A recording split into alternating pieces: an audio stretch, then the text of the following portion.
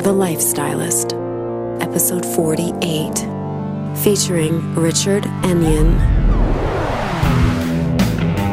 I'm Luke Story, a former celebrity fashion stylist and founder of School of Style. For the past 20 years, I've been relentlessly dedicated to my deepest passion, designing the ultimate lifestyle based on the most powerful principles of health and spirituality. The Lifestylist Podcast is a show dedicated to sharing my discoveries and the experts behind them with you. What's happening? Welcome back to part 2 with my guest, Richard Enion, as we sit down for a ceremony of tea. You get to listen in as a fly on the wall between two truth seekers, and I must say, we cover a wide variety of topics in this episode. Hopefully you caught part 1. If you didn't, that came out Tuesday. Go back in the feed and listen to that so that you have some continuity. But if you just want to jump right into this episode, there's some crazy information, some crazy data dropped. So some of the things we cover in this entire episode, part 1 and 2 included, would be pu'er or show tea and its history. It goes back thousands of years. So this interview, or really just a talk between us two, is us sitting down and having the tea ceremony and describing the experience as we have it, which is pretty cool. And then we talk about some of the history and the similarities between wine culture and tea culture, why the caffeine in tea is less harsh than the caffeine in coffee. And then we go into all of this self-healing stuff. So learning how to listen to your body and avoiding fad diets. Rich kind of got caught up in the fitness diet world and got sort of screwed up and found his way out of that and really learned how to use the intelligence of plants and how to use them as medicine. And then we talk about how he transformed himself from this overweight kid in a small UK village into this super ripped martial artist and health expert that he is now. So he sort of was a similar case to me where he hit this kind of physical bottom, mental bottom, and rose from the ashes and now helps other people to do the same thing. And Rich talks about how to avoid low-fat diet crazes because they almost killed him, and how he eventually stumbled across the paleo diet and Chinese medicine and managed to rid himself of a cancerous tumor and heal from that. And then we talk about some of the myths around the paleo diet and how to live a healthy life without being too paranoid and fanatical about all of these health practices. Then the talk takes kind of a spiritual turn, and we start to talk about the benefits of Vipassana meditation and how silent spiritual retreats are great, but can often bring up your shadow, darker side, and the dangers of spiritual bypass on the road to enlightenment, like avoiding those harsh truths in yourself and trying to just live in bliss without having kind of worked through your stuff, you know? And of course, how to find value in difficult spiritual lessons and how karma influences our life, and building self-awareness around how we use sex and masturbation and things like that as distractions from facing our emotions. And then finally, how to avoid judging yourself when you make mistakes along the path, how to really forgive yourself and forgive others in your life. So it's sort of a half health, half spiritual episode. This is part 2, so you're going to get more of the spiritual half, I would say. But again, I encourage you to listen to the whole thing because there's just so much great information presented. And more than anything, I just want to thank you for listening. Please share this episode with a friend who's interested in these topics. And by all means, don't forget to go onto iTunes and leave us a rating and review. If you don't know how to do that, I've made it really easy for you. Go to lukestory.com/how-to iTunes review, and we make it super simple. It means a lot. Thanks so much for listening. See ya on the next one. One of my favorite ways to optimize my own personal performance and do things like running a podcast is to use technology to mimic the power of nature. And the human charger is one of the best ways to do that. The human charger is like having sun in your pocket. It's a small device that's got these earbuds you put in your ears, and it shoots a very specific frequency of white light into your brain.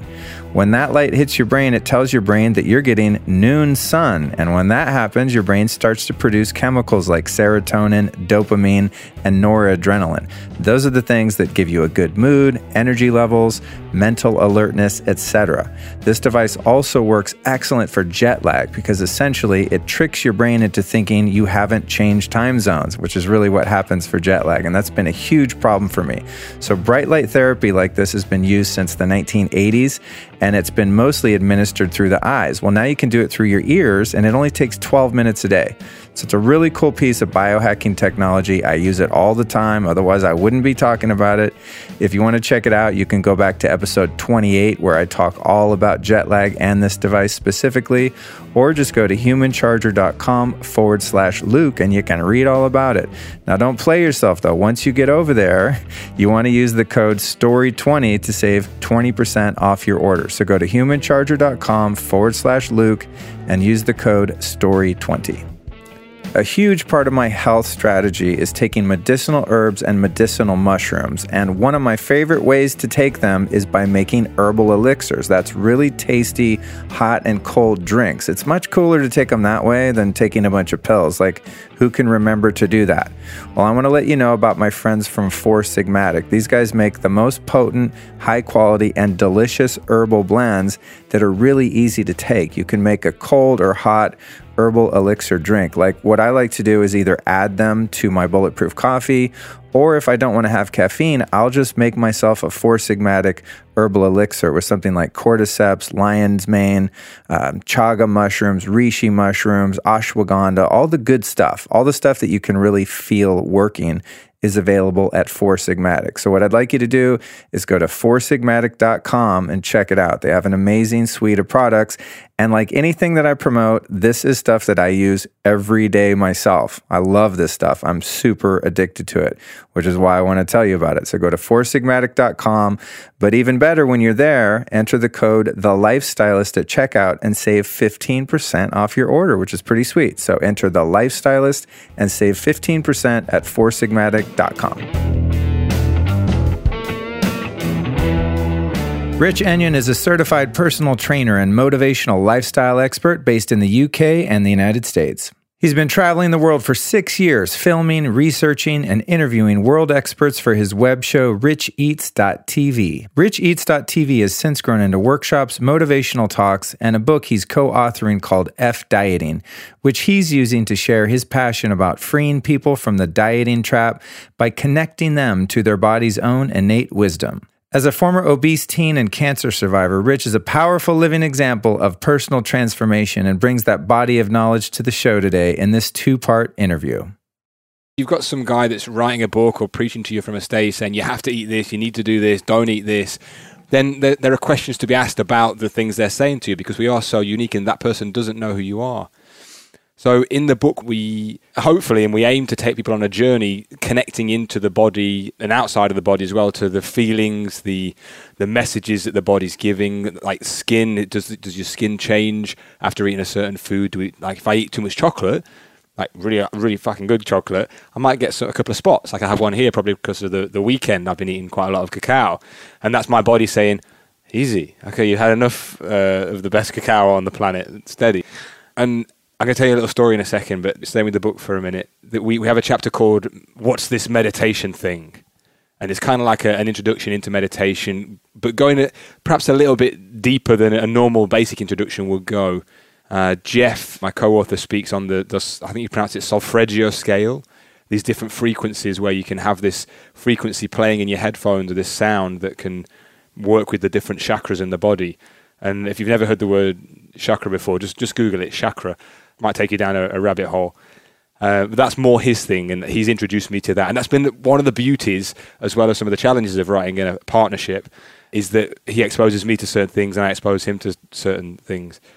My experience with meditation is more on Vipassana, which is, I can't remember if you've done the Vipassana. Yeah. You've done it. Oh, the 10-day thing? No, I have not done that, but I'm familiar with the general principles just from listening to a lot of Buddhist teachers and things like that. Yeah. But please enlighten us. Yeah. I personally practice Vedic meditation. Okay. You know, that's kind of my thing. Like that's what I did this morning. I did Wim Hof breathing. Then I did a 20-minute Vedic meditation, which is similar to TM, like a mantra-based meditation. But I'm familiar, but enlighten our listeners. Nice. Okay. Well, I would never say that I'm enlightened, but I will try. For me, the experience was just unbelievable.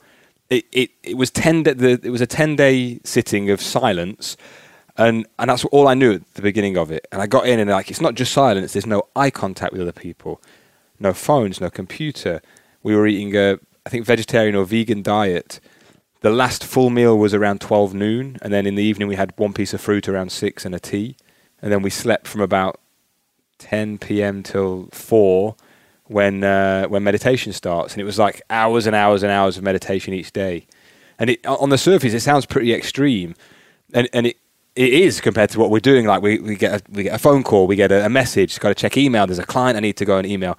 Okay, I've got that call. And there's so many things we're doing and being distracted by. That 10 days was none of it, nothing. So it's just sitting with thought and hopefully not sitting with thought. And then that is the practice, is to sit. And I'm not going to do the techniques now, but it's just a little bit of watching your breath, a bit of body scanning. And just to see, like, when a thought comes in, it's like, oh, the thought comes in. And if I just listen to it or watch it, it goes. Like pain and pleasure in life, it's like it comes and we feel great. We have, I don't know, maybe we have sex or get a new client or win a contract. It's like, yes, oh, cool, awesome, exciting, this is going to happen, we're going to do this, woo!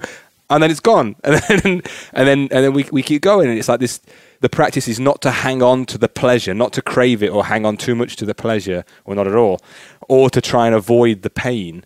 It's just to know that it comes and goes. And doing that practice, like, silently for 10 days. On day 5 in the morning, I woke up, and for whatever reason, for me, that was the day, I start, like, feeling a bit emotional. And I'm like, oh my God, I feel a bit sad. And then suddenly thoughts start coming, and I'm just crying.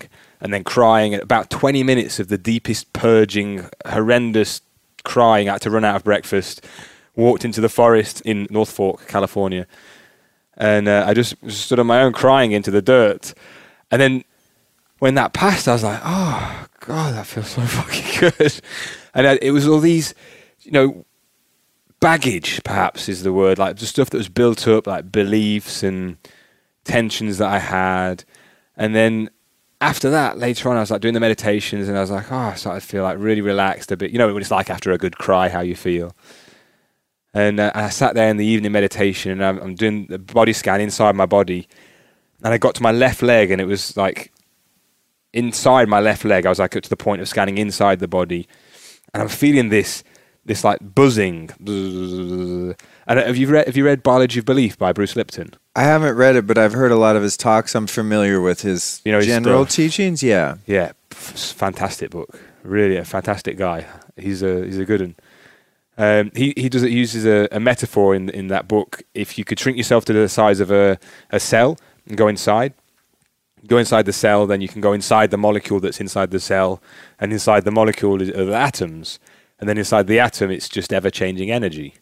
I think there's other stuff in that people can give labels and things, but his thing is if you went in and took photos and then inside the atom and then developed them, they would come out blank because it's always changing. It's just always ever-changing. And so on day 5, I'm inside. I feel like I'm inside my leg, and it starts to buzzing. And I like sat there. Literally, this is day 5. No stimulation, no drugs, no booze, vegan, vegetarian diet, lots of sleep. And I was sat there, and like, oh my God, that feels good. That feels really good. And it starts to build and build and build. And I was starting to feel like probably 50% of an orgasm. And I'm literally in a room of 200 people, and I'm just building more. And like, oh, this is ridiculous. And I literally sat there. I didn't ejaculate. Like it was just the sensation. Thankfully for those close to you, yeah. Yeah. Oh, especially after 5 days. That's one part of it as well. Abstinence, no masturbation or sex. I want to ask you something about that experience. Now, while I haven't done that particular discipline, it's something I would like to do. But I once did a training in India where it was a 21-day silent retreat. Same thing, no TV, no this, no eye contact, no talking to anyone. You could talk to your, I think they called it a dosa, which was kind of like your, little coach throughout this process. And not imaginary friend. It was very involved. But what I noticed there, which is funny because I'd been meditating already at that point for years and considered myself to be spiritual and a compassionate person and all this kind of stuff. And what I experienced was abject hatred for the people that were my participants. Like it brought up the darkest shadows in me that I thought that I had long, left behind. And it's like, I became aware that there was so much negativity left in my mind. It was such an interesting thing because I'm here, I paid all this money, I've traveled 36 hours, I've been, through the desert on a horse with no name to this little ashram in the middle of nowhere. And here I am thinking I'm going to become enlightened, and these saints and sages that we were, working with, the gurus and all this, were going to like bestow me with some magical powers of enlightenment. And all that happened was, as the days wore on toward that 21 day, I just became more and more negative and hateful and angry. Wow. And it's like, your experience so far is like you had this ecstatic sort of awakening, whereas for me it brought up all the shadows, and then I had to process those shadows, which of course I continue to do. This is, God, I don't know how many years ago, maybe 12, 14 years ago or something. And now you're just pure love. Yeah. Get me and put me behind a computer that doesn't work, or like my phone being locked or something. You'll see how loving I am.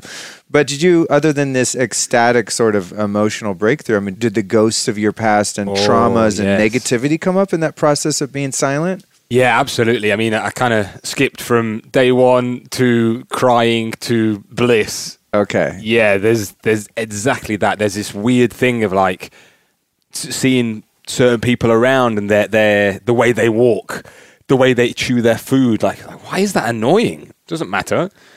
Doesn't matter at all. It's just a person. Same. Okay. Yeah. And this is what happened for me. Same kind of stuff. Yeah. And it was interesting for me. It was and I don't mean to cut you off. I ask you a question, then I go back to my story. Okay, mate, you're fascinating. But what happened with me was, and I'm sorry to any women listening to this, I'm sure I have issues yet to be resolved, but mine was particularly against the women in the thing.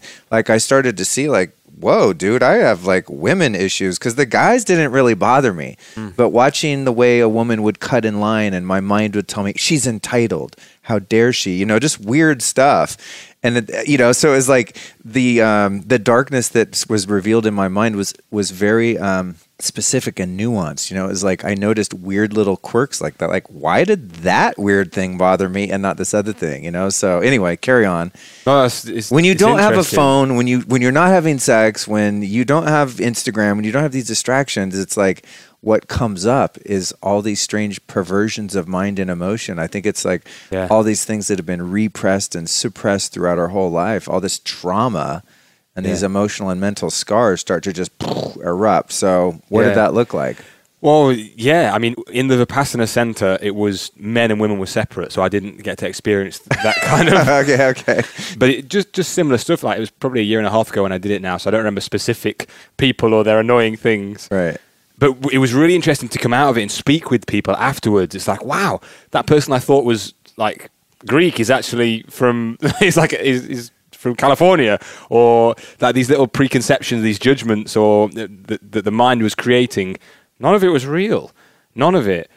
And like the way they speak about it in this practice is the thoughts come up or the feelings come up, whether it's a pain in the neck or a thought. It's like it comes up and it goes. It comes up and it goes. And if we hang on to it, like, wow. And I guess this can be maybe useful, but like, well, what does that mean? If I think that about that woman, like, does that mean that I'm the worst man in the world? Or does it mean that I'm meant to be with her? Or like, does it matter? It's like the kind of the Wim Hof conversation of all these questions. Like, well, what about the molecules when you're breathing? How long? It's like, just breathe. Dude, come on. Yeah. But yeah, I did get a fair few of those. My thing that I purged out was jealous thoughts, thinking in relationships when I'd had jealous thoughts about a partner or suspicion, when, like, even if it was true, which it wasn't, like, what is the point in those thoughts? How ridiculous. And, that they may pop up again in the future. I don't know. But I got to see the wasted energy I put into having those thoughts and those feelings, which were just purely my own creation. Yeah. Well, this is the process of awakening, is they call it the spiritual bypass, where you become interested in spirituality and meditation, prayer, whatever, yoga, whatever it is. And you think, oh, it's all about being peaceful and being loving and compassionate. I want to be the Dalai Lama, next week, right? And so, like, I think when I went to India, naively, I was like, cool, I'll just do this thing for 21 days and I'll just be a beam of light in the world, and it's like, no, on the way there, right? And now I am much more patient and compassionate and loving and kind all these years later, but it's because of facing those shadows, facing those dark thoughts and feelings about people. I think it's so important to be able to acknowledge the lower nature in order to spend more time and access our higher nature, which of course is unconditional love and bliss and joy and all these wonderful unicorns and rainbows that we want to experience. But it's like, dude, I don't think you can skip past the darkness, the jealousy, all those things that we need to be constantly mindful of, right? I mean, it's like just because I become aware that I have a animosity towards a certain type of person or a behavior or whatever it is, it doesn't mean that just because I saw it one time, oh, now it's gone. It's like a constant awareness and that presence, you know? And for me, that's what's the most useful, is being vigilant about staying in that witness state as much as I can. Witness state meaning watching my ego, watching my personality, watching the weird quirks that I have, you know, watching the instincts rise up, watching the animal do its weird games that it does for power, security, sex, whatever. Without the awareness of the dark side, it becomes who you are. I mean, you can't escape it without being able to look it in the face, and it's very uncomfortable at times. Yep. I mean, who wants to do that? Who wants to admit these things about themselves, especially when you're living under, you know, an intention or even a guise in some cases of being spiritual. Yep. You know, and you want everyone to feel good around you and be happy and do yoga. It's like, kid, you gotta walk through you gotta firewalk. There's gonna be some hell on the way. Yeah. But the pay isn't the payoff though. And have you found from doing practices like that you can actually spend a lot of your time in a higher state of consciousness and emotion, and your thoughts do become more pure because you have an awareness of those inferior, invading negative thoughts of jealousy or anger or whatever it is. Yeah, absolutely. And it's like you say there, it's like we're in this community, this profession, this, however you want to say it. It's like, oh, don't think bad things about her or him, or don't say things. It's like, you know, those thoughts and things come up. It's all right. Like, again, I really respect Wim Hof. He just on stage, he's just fucking breathe. Stop asking stupid questions and just get on with stuff. A friend of mine, really good friend of mine back in England, we have often laugh at each other. We're like, oh, it was so much easier when we didn't know these little things, when we were so like the blissful ignorance. But we wouldn't have had this work, we wouldn't have got these learnings, this different experience on this planet. And the thing that I get a lot of peace in, although I know there are more challenges to come, there always will be on this planet. I'm all right with the thought that maybe I'm paying some karma on something. Maybe I'm creating better karma for later in life by being aware and having to go through certain things like the shoulder stuff, the whatever difficulties are that come in life, losses, whatever it is. It's like I feel like I've come to a place of like, okay, yeah, sometimes shit stuff happens, and not taking it so personally. I think that's great. Yeah. I think that's perhaps my biggest learning on it. It's like it's not all about, and that's ego stuff. Yeah. I'm not saying I definitely have an ego, of course, but it's like more chipping away, more and more of like, oh yeah, it's not even about me. Cool. Yeah. And I don't know where I heard this. It's probably from A Course in Miracles or something like that. It's kind of a great meme, and that is like, they're not doing it to me, they're just doing it. You know, it's not happening to me, it's just happening. Yeah. You know, whether that's getting your car towed or the girl cheats or, you know, whatever like life drama happens, it really is like in the nature of the ego to be like, they're doing it to me. It's all their fault. It's like I'm being attacked by reality, you know, is the feeling that I've had. And it's like, no, this is just called life, but this is the way it goes. Don't personalize it and don't take it so seriously. Or, and this is, I love this, right? Or, and this is, have you heard of Cryon and Michael Thomas? No. Mate, you're going to love this book. Oh, cool. So Natalia sent me this book through Amazon, and I looked at it and I was like, okay, cool, thanks. Put it to one side.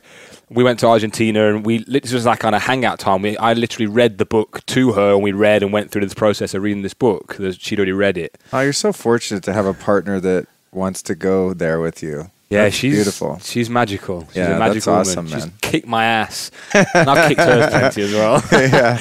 I mean, that's what relationships are for, right? A vehicle of spiritual growth. Hopefully, if you meet someone on the same level who has the same goal. So anyway, what's the book? So it's I think it's called A Journey Home or The Journey Home. And I'm not saying this is right or wrong. I'm totally open to it being complete nonsense, but I'm also very open to it being completely true. And that is that we design all these problems. I designed my dad dying of cancer, and me and him had this agreement Okay, so what I'm going to do in this life, whatever these two things, these entities having a conversation, wherever they are, they're like, okay, I'm going to be your dad, and this is what's going to happen to me, and you're going to have to deal with that process. And your mum is going to be Wendy, and she's going to go through these things too, and she's an amazing woman, and she's going to do all of her stuff, and your sister, and whatever, all that stuff. But it's that, in the book, it gives this concept of we agreed this stuff. I agreed with myself or chose, I'm going to be a obese when I'm 15 or 16 and be like the bigger kid and have to learn that. And that kind of, again, whether it's true or not, I don't know. I'm totally cool with that. But it can give some superficial relief to something taking like a death or an illness, something so personally. It's like, oh, that was the challenge that was designed for me in this life. Absolutely, man. And I don't know any spiritual teaching that doesn't point to that essential truth, that we've chosen this experience. Yeah. And we'll get a bit out there here. I think, people that listen to my podcast are probably used to this kind of talk. And if you get freaked out, whatever, just learn to meditate, be patient, and eventually you might become more open-minded. But I like what you're saying that, hey, I don't know if this is true, but it makes me feel better. You know what? It's like, I don't care if God is real or not. It makes my life better when I believe that there's some meaning and that there's some kind, benevolent force of love and intelligence that's making the planet spin around. And if I can relate myself to that and go along with the will of whatever that thing is, I have a better life. I don't care if I'm delusional or not. It's like whatever. But all the spiritual traditions that I've ever been exposed to, and there's plenty more that I haven't, and there's always a lot to learn, but is the idea that in this incarnation that I have in fact chosen the exact circumstances of the geographic location that I was going to be born, the mother, the father, I picked them. I picked the embryo that I was going to go enter into and the experiences that were to follow. And that to me does give my life a lot of meaning, and it gives me a lot of forgiveness of the people in my life that have affected me negatively, or at least my perception that it's been a negative impact. That the world's not fair, that why would God take this person away? All of the blame sort of gets removed when I assume responsibility as a soul who went, I want the maximum evolution possible in this lifetime. So I'm going to actually select a very challenging path and work with, I guess God, you could say, to put the right actors in the play that are going to facilitate the most profound and rapid growth for me, which in my case were, two parents that I deeply love, but they'll both, I think, admit they didn't know what the hell they were doing. They were totally clueless as parents, and they were 27 years old. I think about what an idiot I was at 27. I mean, God, if I had, God forbid, having a baby, I mean, the kid would probably be in prison by now. It's just ridiculous. But the idea that I chose that path and that I willingly and knowingly on some level was like, cool, this is going to be my lesson. And, it's funny. I was actually texting with someone last night, and, I experienced some pretty severe trauma and abuse when I was maybe 5 or 6 years old. I've been working on it for a long time. A lot of therapy, a lot of self-help, a lot of spiritual help, whatever, to heal that wound or wounds. And I was explaining to someone, I just shared that information with someone because I don't have a lot of emotional charge around that anymore. It's just something I'm fairly free about. I don't want to go into the details of it on a podcast, but, how do kids get abused? It was something like that.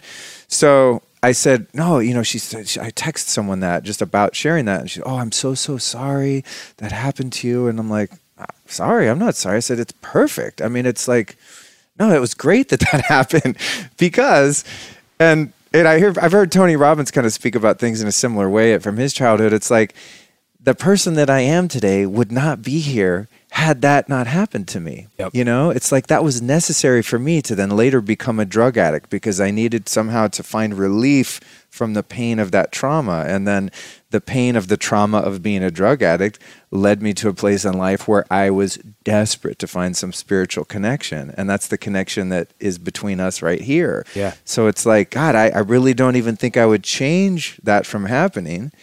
And on another level, and I think this is what threw this person off, and they didn't understand what I was saying, but I said that something to the effect that I had it coming or that I deserved it. Okay, which is, I know it sounds weird. It sounds weird. But what I meant, and it's hard to articulate, is not that as an innocent child, I did anything to deserve any sort of abuse, and no child does, of course. But what I mean is that on some level, at some point in my soul's evolution, I probably did something bad to someone else. And that was an opportunity karmically for me to absolve myself of my wrongdoing and accept the consequences of that. It's not blaming myself. It's not blaming the perpetrator. It's forgiving myself and forgiving the perpetrator and understanding that the law of retribution is in effect.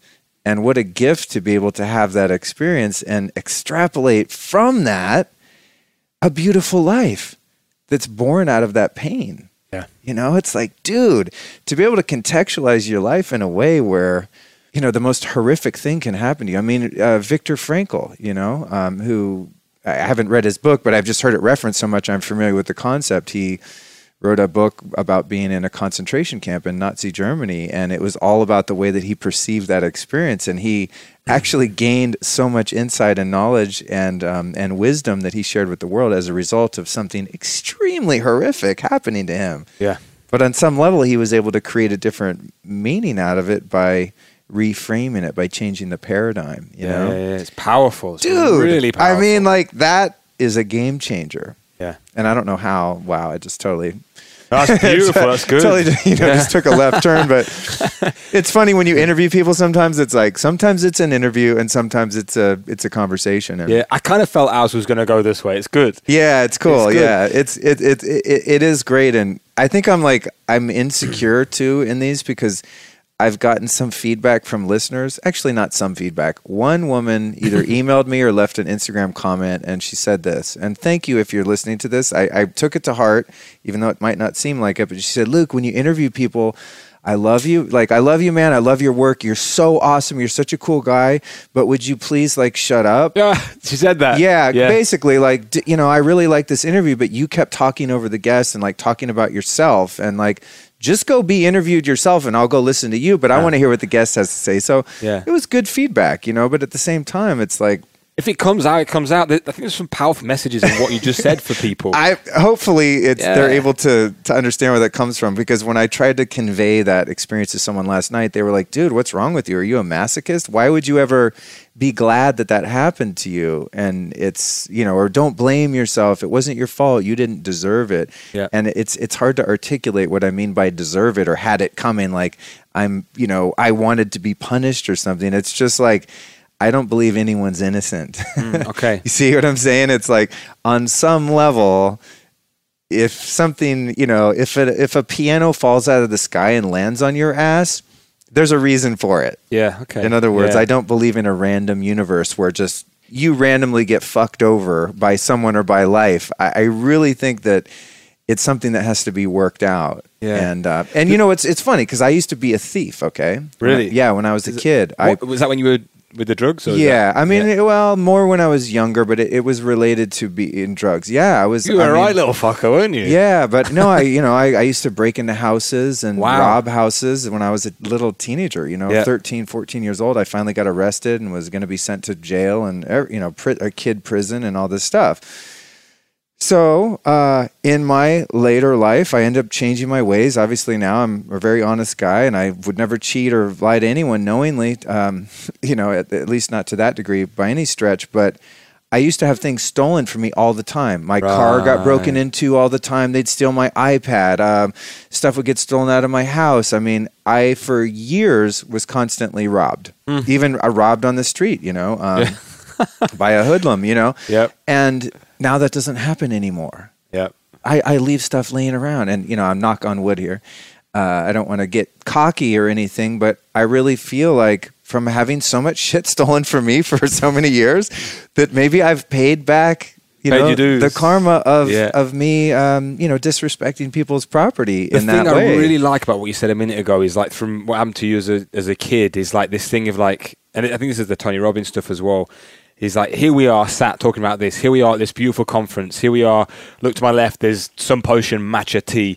There's a teapot from Taiwan, I've got tea from Living Teas. We've got ceramics that I made in Venice with Patrick Johnson, who's the most beautiful man teaching people ceramics. Like, we're here now, and it's all part of all of that other stuff. And we can use the mind can like dramatize it and take it into this, this shit happened, or like you're doing, and like you're saying, and I think inviting people to grasp onto is like, that shit happened, this is where we are. There's stuff that goes on in everyone's life, and we can like take it, and I guess maybe the words transform, transmute. Yeah. And it's like these things that can create these, they're like catalysts, perhaps is the right word. And like, you know, stuff that I went through to become personal trainer, to go through all that exactly. It's like if you hadn't have been a fat kid that was experiencing some degree of self-hatred and self-loathing and insecurity and shame, you wouldn't be out there helping people overcome those challenges now. Yeah. So it's like, would I feel sorry for you because you were a fat kid? No, it's beautiful. It's perfect. Yeah. Thank God you were a fat kid. Thank God I was a drug addict. Thank God somebody horribly hurt me when I was a kid. I mean, it's a stretch. It's hard for people, to get there. I know it sounds weird, but that's where you are. It's where you got to. Here's what it is, dude. It's like, say like the fact that I used to steal a lot, right? Yeah. And then, shocker, all of a sudden, I find everyone's stealing from me for like many more times than I ever stole from anyone else. It's not that I'm blaming myself and that I deserved to be wronged in that way. It's like I'm accepting responsibility. Responsibility and blame are two totally different things. Responsibility is like, you know what? On one level, I kind of deserve that. I can see how I made decisions in my life based on selfishness that later put me in a position to be hurt. But I don't blame myself, and I don't blame the people that hurt me. I just accept responsibility. And then inherently in that is a self-forgiveness and a forgiveness on someone else if their transgressions happen to contribute to my own pain or demise in some way. Yeah. I mean, it's just, dude, that's a good way to live. That's a way of life where you're incorporating spiritual principles into your thought process and into your relationships and way of being in the world. Yeah. I mean, dude, that's amazing stuff. Yeah. It's the word. Yeah. And really, like, what else is there to talk about that has any meaning? It's like, cool, tea's cool, herbs are cool, like fitness is cool, like all this is part of it. But I love when a conversation gets down to the nuts and bolts of it. Yeah, it's just like, God, why are we really here, man? Yep. Not just here in the room, but here. What are we doing? Having this experience. Yeah. Literally having this experience on this planet. Yeah. And just getting a little bit wordy with it is like, I love that thought of raising the consciousness of the planet. Me 5 or 6 years ago would have said, raising the consciousness? What is that? Yeah. What are you talking about? And again, I use this word, hippies. Like, what the fuck? Yeah. But it's hard to describe, like, when you're doing, I guess the word is work, when you're going through emotional pain, sitting down still, meditating, having conversations, like cleaning out all the crap food, putting in these really unbelievably nourishing foods. And I don't know if anyone knows this word, like the Shen tonics, like reishi, these things that kind of open up and work on spirit. It's like raising the consciousness. It actually means just being awake, becoming aware of like habits that we're talking about, habits of the mind, habits in life, like to take that onto a very practical level of like, okay, maybe someone wants to lose weight or burn fat or be healthier. And this is what I do with a lot of my clients is like, okay, so I'll never say no. Don't drink Diet Coke. Don't drink that shit. Don't eat chocolate that's fucking full of GMOs. I never say that, right? And I know there's some silly words in there that I'm playing with, but do this. When you touch the packet, when you touch that chocolate bar, feel it. Is it like, what's the paper? Is it paper with like tin foil on the inside, or is it just like a foily plasticky wrapper? Do you open it like, is there already a bit to open it with that they've kind of part open that you just pull? Or is it like, do you have to really rip the packet apart? And then when you push it out, is it like little round things, like loads of individual ones, or is it a bar that's like conveniently half cut so you can break it off very easily and listen to it? And then when you touch it, when it touches your tongue, like be there with it, and this is so simple, raise your consciousness of that experience. Or don't, like, it's up to you. But that's what I do with clients, that's what I do with myself, is like, okay, what's going on now? Okay,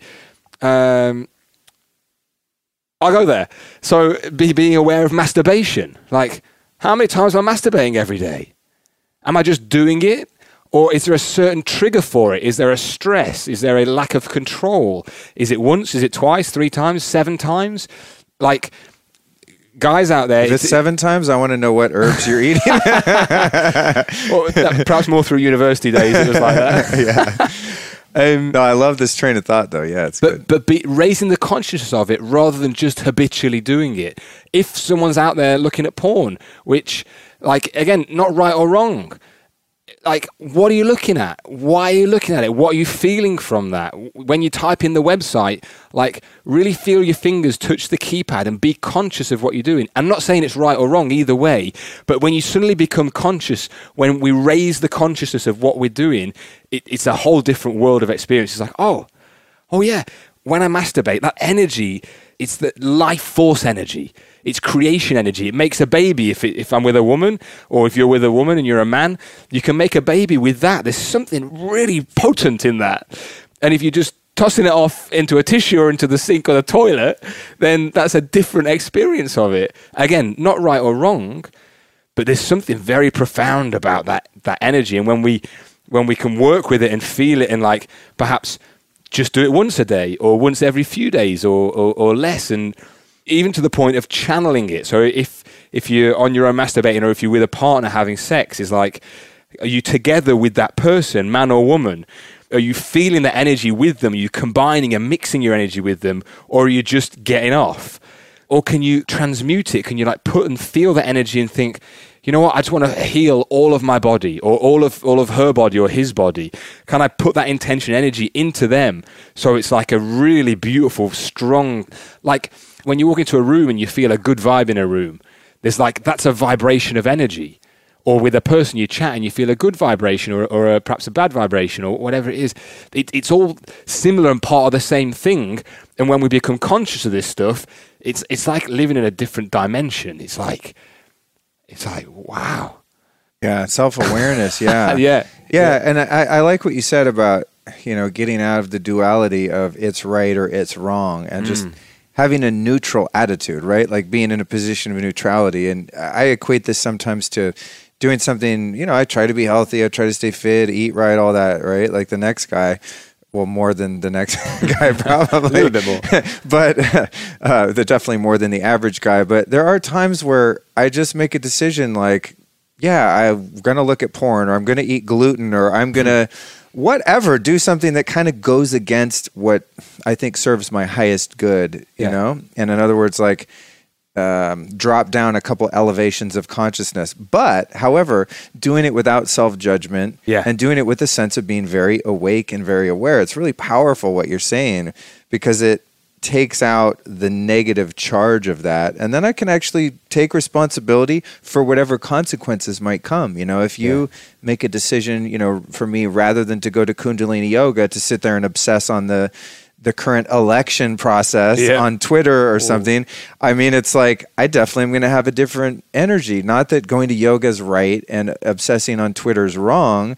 It's just each one of them have sort of a different net effect. Yeah. And if I'm going to knowingly wake up and not meditate and just obsess on Twitter, then I'm going to have a different kind of a day. And I'm not going to blame myself at 2 p.m. because I'm kind of in a shitty mood because I didn't go to yoga or I didn't meditate. I did this other thing. Yeah. It's like immediately I go, no, I knowingly made a decision that I wanted to go down a certain path. And, I was willing to, quote unquote, pay the price. Yeah. It's just like, especially with diet and eating, sometimes like I eat something and my friends are like, dude, you're eating that? I thought you're Mr. Health. I go, yeah, I'm eating a Snickers. Like, it's beautiful. Yeah. It's wonderful. GMO soy, GMO beet sugar, corn syrup, artificial color, artificial flavor, red number 40. It's fantastic. It's delicious. A Snickers bar is divine. Yeah. Am I going to do that every day? Hell no. Or I'm going to start to pay a price. But when I do it, I'm very conscious of it. And how different is that's so different from, oh God, I've just eaten the Snickers bar, or oh God, I shouldn't have done that. I shouldn't have. I know I've had a Diet Coke today, or whatever it is. And where I'm at my personal eating is I don't really entertain those kind of foods in my life. I just don't. It doesn't make any sense, like taste wise or or whatever. For me, it's Snickers like still makes sense to my taste buds. So you know what's understand. another one is Oreos, dude. Like, Really? I don't go buy Oreos, but yeah, there's times I'm somewhere and I'm like, you know what? I'm gonna do it. I'm gonna go for it. I'm gonna eat 45 Oreos right now. No, a couple, but anyway, carry on. Yeah. And on the other side of it is like, if someone's on a diet and they're like, I can't eat that, I can't eat that, I can't eat that. Oh God, I've got to eat this salad, and it's just green, boring leaves, and but they still eat it. Like, they're eating this very great food, perhaps, but they're washing it down with a load of bullshit thoughts that are, you know, someone can think about work and stress themselves to a heart attack. They can think about their banker balance and stress themselves to death. They can eat a salad and think, oh, terrible, terrible, terrible, terrible. What's that going to do? Totally. Or imagine, wow, look at these leaves.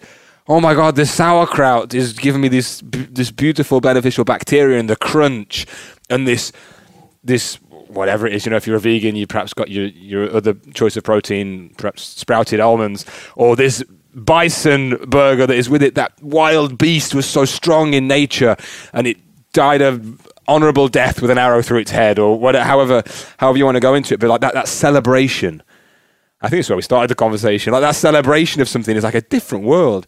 Like these dudes that are smoking 20 a day, eating whatever the hell they like, and they live to 90 or 100 and they're fine. Yeah. Like, I was talking about that earlier in an interview. I was referencing Keith Richards. You know? Right, yeah. It's like, what the hell? Like, how is this guy still walking around and, you know, keeping the schedule and the travel and the performance? It's like, hey man, it really is so much in your mind. Yeah. A lot of it, you know, it's so powerful. Really. Yeah. But what that does is, and this is a little thing that I do in my talks that I share, is that what that does is that is still based on the individual. So I'm smoking the cigarettes, I eat a GMO Snickers, and it's totally cool. It's fine. But where the Snickers was made, where the cigarettes were made, where the non-organic tea was made, there's an environmental impact. There's pesticides running off into the water supply, down the mountain, into the villages that are just below that. Then the people are getting certain illnesses, perhaps because that farming is going on, because we're buying that tea or that Snickers. So it's like, for example, the monk who burned himself alive. I think it was in Saigon, Vietnam, in front of cameras and all of his, I don't know what the word is, but monk mates. And they poured gas, petrol in English, onto him, and he sat and meditated, and he went to such a deep place in his meditation that he burned alive, but without making a sound or moving. Yeah, and that was some very, very profound protest, but he didn't move or make a sound. So he was in a place in his mind or on a different planet. I don't know what he was able to do, but he was fine. He was fine. Like, we can do that. We can think ourselves into a place of fine, but there's still other stuff. Like the example I was going to give a second ago was when we drink out of a plastic bottle, it can be fine for you. It can be totally cool. But the bottle came from somewhere. The bottle will go somewhere. Maybe it will go into a seal's neck or into a shark's mouth. Sharks are great, by the way. So it's like also thinking outside of ourselves as much as possible if we can. Because we can think ourselves fine, we can get to that place, we can physically burn ourselves alive and not flinch. But there's impact around. There's other stuff. I think it's like, for me, the goal, and of course this is done very imperfectly in my case, but the goal is to do more good than harm. Yeah. You know, and live in alignment with whatever serves the highest good for everyone and everything, which sometimes seems to be in direct opposition to what appears on the surface to be good for me. Yeah. You know what I mean? It's like, be willing to let a business opportunity go just because that intuition or that gut's like, I don't know if this is good for everyone, even though it might seem advantageous to me, right? Yeah. So I like that train of thought where it's thinking more globally and universally rather than being focused in on the one thing. It's like, what's the impact of just my intention and my thoughts and the way that I'm living my life, and having a bit of flexibility with that at the same time, and self-forgiveness and patience and having fun with the whole thing. Yeah. What you said, then I think of that with toilets. When I go for a piss, I'll go in there, particularly in public toilets, and I just think, okay, I'm going to leave this. If I'm going to do one thing to hopefully leave this bathroom better than it was when I left. Whether it's, I don't know, wipe somebody else's piss off the seat or flush an extra toilet because there's a massive turd in there. But I really take pride in that, that's awesome, man. If you want to do that, that's a great. Well, listen, that's above and beyond the call of duty, as we say, and I think that's a good note to end on. Is let's all just try and leave our campsite a bit better than when we arrived, right? In relationships, in the world, and everything that we do. So we're rounding out at 1 hour and 26 minutes, which is a little bit longer than some of my episodes, but I think this is what happens when you get two very alive, inspired people drinking this amazing tea.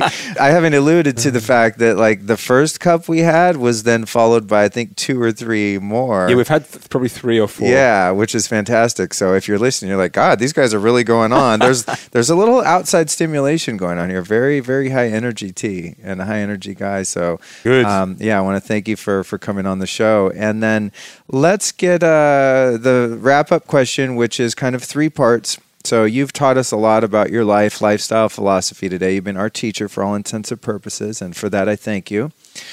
What have been 3 influential teachers or teachings in your life, whether that be a person, a philosophy, a book, etc.? Just, in a very broad way.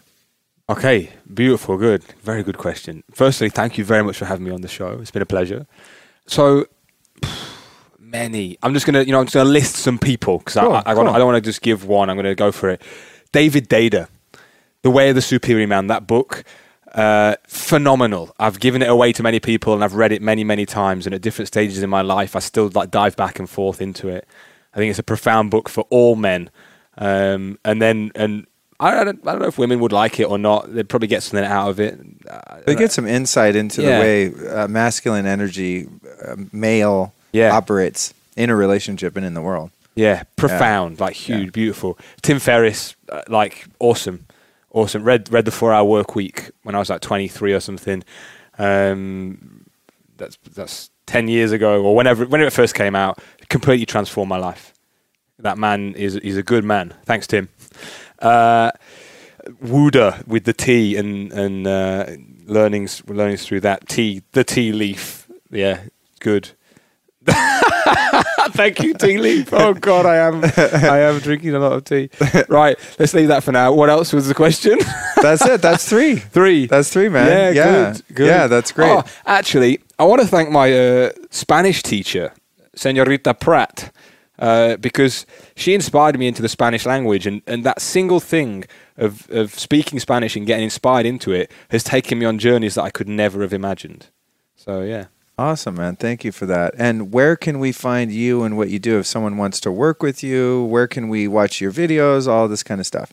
Okay, so my website is enriched.org, and it's spelled kind of funny. It's enrichd.org.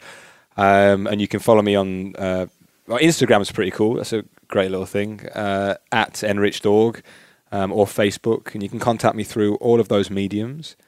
I'm currently in Los Angeles in California, going to be in Florida, then Bogota in England. Probably going to be spending a lot of 2017 in England doing talks and working with clients. And November 24th, our book, Bite Me Dieting, will be coming out. So look out for that. I think maybe there's a link on this page. Perfect, somewhere. For sure. Yeah, we'll put all this in the show notes. As always, you guys, everything that we talk about can be found at lukestory.com. Find this episode. I don't know the number now, but you'll see Rich's name on there, and you'll find all this stuff. Actually, if you're on my mailing list, it'll be emailed to you. You don't even have to go to my damn website. So, yeah, well, thank you so much, dude. What a great chat and a good opportunity to get to know you and hang. We've been kind of bumping into each other for a couple of years now, so it's good to sit down and dive deep. So thank you. Yeah, good man. Thank you. I've thoroughly enjoyed it.